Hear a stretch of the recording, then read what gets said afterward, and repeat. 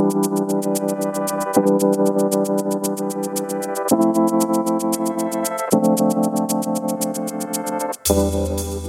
to the Factal Forecast, a look at the week's biggest stories and what they mean from the editors at Factal. I'm Jimmy Levis.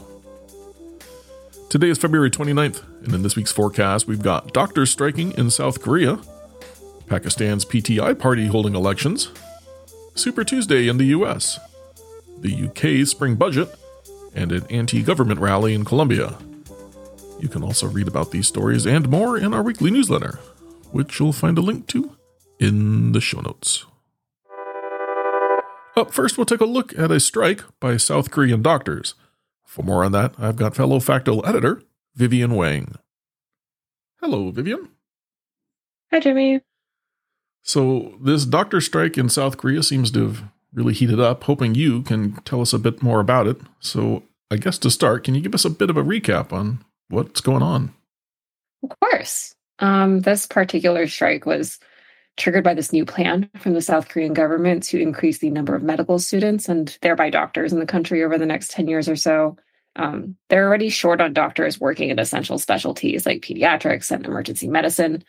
Plus, they're expecting demand for medical care to grow as the population ages. Their fertility rate dropped again this year, too. So they wanted to increase medical school admission quotas by 2,000 next year. For context, the current annual quota is just over 3,000, and that hasn't changed since 2006, despite multiple government attempts because of similar resistance to this time from doctors. So the striking doctors see things differently, and I'll try to sum up the argument as best as I can.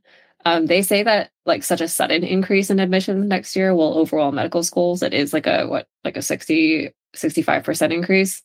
And they want the government to address pay and working conditions before increasing the number of students and doctors. So now more than 9,000 trainee doctors or medical interns and residents have walked off the job since February 20th, and they haven't shown any signs of wanting to return. And what's the latest? How are things doing right now? Well, we're recording this just before a pretty big deadline, actually. The government gave the doctors until February 29th to return to work without repercussions. They've threatened to press charges and suspend their medical licenses if they continue striking after that deadline. So we'll have to see exactly how that goes. But in the meantime, big hospitals that depend on trainee doctors for a lot of their labor are experiencing major disruptions. Emergency rooms are turning away patients. Surgeries are being postponed or canceled altogether. And an investigation is being launched into the death of a woman who was in cardiac arrest and turned away from 7 hospitals before one finally took her in 53 minutes after leaving home. She was declared dead on arrival. It's been a lot of chaos for anyone needing medical care over the past week, and neither side, the government or the doctors, seem willing to back down at all. What type of reactions have you seen to the strike? So generally, even doctors that aren't actively participating in the strike are supportive of it. President Yoon has said he won't back down, and now criminal complaints are being filed against the strike leaders. Critics of the strike think doctors just don't want more competition or are afraid of lower income. And then patients are obviously very worried about what all this means for their medical care. And at least one poll shows public support is against the strikes and supportive of the government's recruitment plan. And then for a sort of hybrid perspective, a former doctor and current lawmaker in the ruling party, Ahn Chol-soo, said he supported the general idea of the government plan, but that there need to be incentives and safeguards for students to opt into the often lower paying and higher stress, but essential specialties. Otherwise, South Korea is just going to end up with more dermatology hospitals. Well, considering all that, what do you think folks should be watching for next? Well, again, neither side shows any signs of wanting to back down. So unless something significant happens between the time we record and this is released, we're looking at what could be a pretty protracted strike. We've got legislative elections coming up in South Korea, too. So that could be another reason why the government's unwilling to back down. Well, Vivian, we'll stop there for today, but thank you so much for your time and for getting us up to speed. Appreciate it. Thanks for having me on, Jimmy. Pakistan's Tehreek-e-Insaf Party, or PTI, will hold internal elections on Sunday. These polls come after the party was stripped of its cricket bat symbol at general elections earlier this month. Political parties in Pakistan are required to hold internal elections in order to qualify for a symbol which allows them to take part in a national vote. The PTI party had its bat symbol banned by Pakistan's Supreme Court, which said that the party's 2022 internal vote was unconstitutional. This meant hundreds of party members had to run as independent candidates in the February 8th general election. Despite the ban, candidates affiliated with PTI managed to secure the most seats, although they did fall short of an overall majority, taking a total of 97 out of a possible 265 seats. PTI supporters have called for more nationwide protests over alleged vote tampering in the general election. They're also critical of the government's ongoing legal cases against former party leader Imran Khan, who already faces years behind bars for multiple convictions, including corruption. PTI is expected to elect a new party chairman in Sunday's election, although it doesn't look likely that that person will lead Pakistan. The Pakistan Muslim League Nawaz and Pakistan People's Party plan to form a governing coalition. Voters in 15 states and American Samoa will cast their ballots in presidential primaries on Tuesday. Among the states voting are California and Texas, which have almost 1,000 delegates combined. Former President Trump has won all 4 Republican nominating contests so far, taking first place in the Iowa caucuses and primaries in New Hampshire, South Carolina, and Michigan. Nikki Haley, the ex-governor of South Carolina, is the only remaining challenger in the Republican field.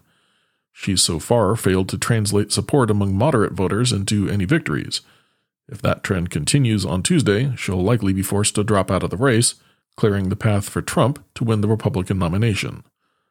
On the Democratic side, incumbent President Joe Biden has faced no significant opposition, and he looks set to win the party nomination to run for a second term.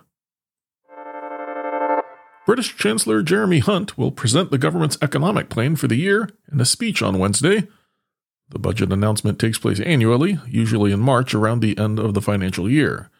It's a chance for the government to set out its plan for public spending, any tax hikes or cuts, and new financial support for childcare or housing programs. The ruling Conservative Party says it wants to cut taxes, but the government doesn't have the fiscal headroom for significant changes. The UK economy is currently in recession, and last year posted the worst GDP results since the financial crisis in 2009. This will be the last budget before a general election, which must take place before January 2025, according to UK law. The Conservative government is likely to try and appeal to voters through fiscal initiatives, as polling suggests the party will lose to Labour at the general election. However, Chancellor Hunt has been warned by the Institute for Fiscal Studies not to consider big tax reductions, as he would need to fund them with roughly $44 billion of cuts to public services, which are already struggling due to more than a decade of austerity. A protest collective in Colombia will hold an anti-government march on Wednesday. The demonstrators are protesting President Gustavo Petro's reforms to the country's health system.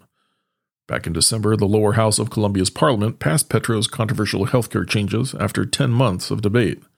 The plans include reducing the role of private companies that currently serve as the link between patients and the healthcare service.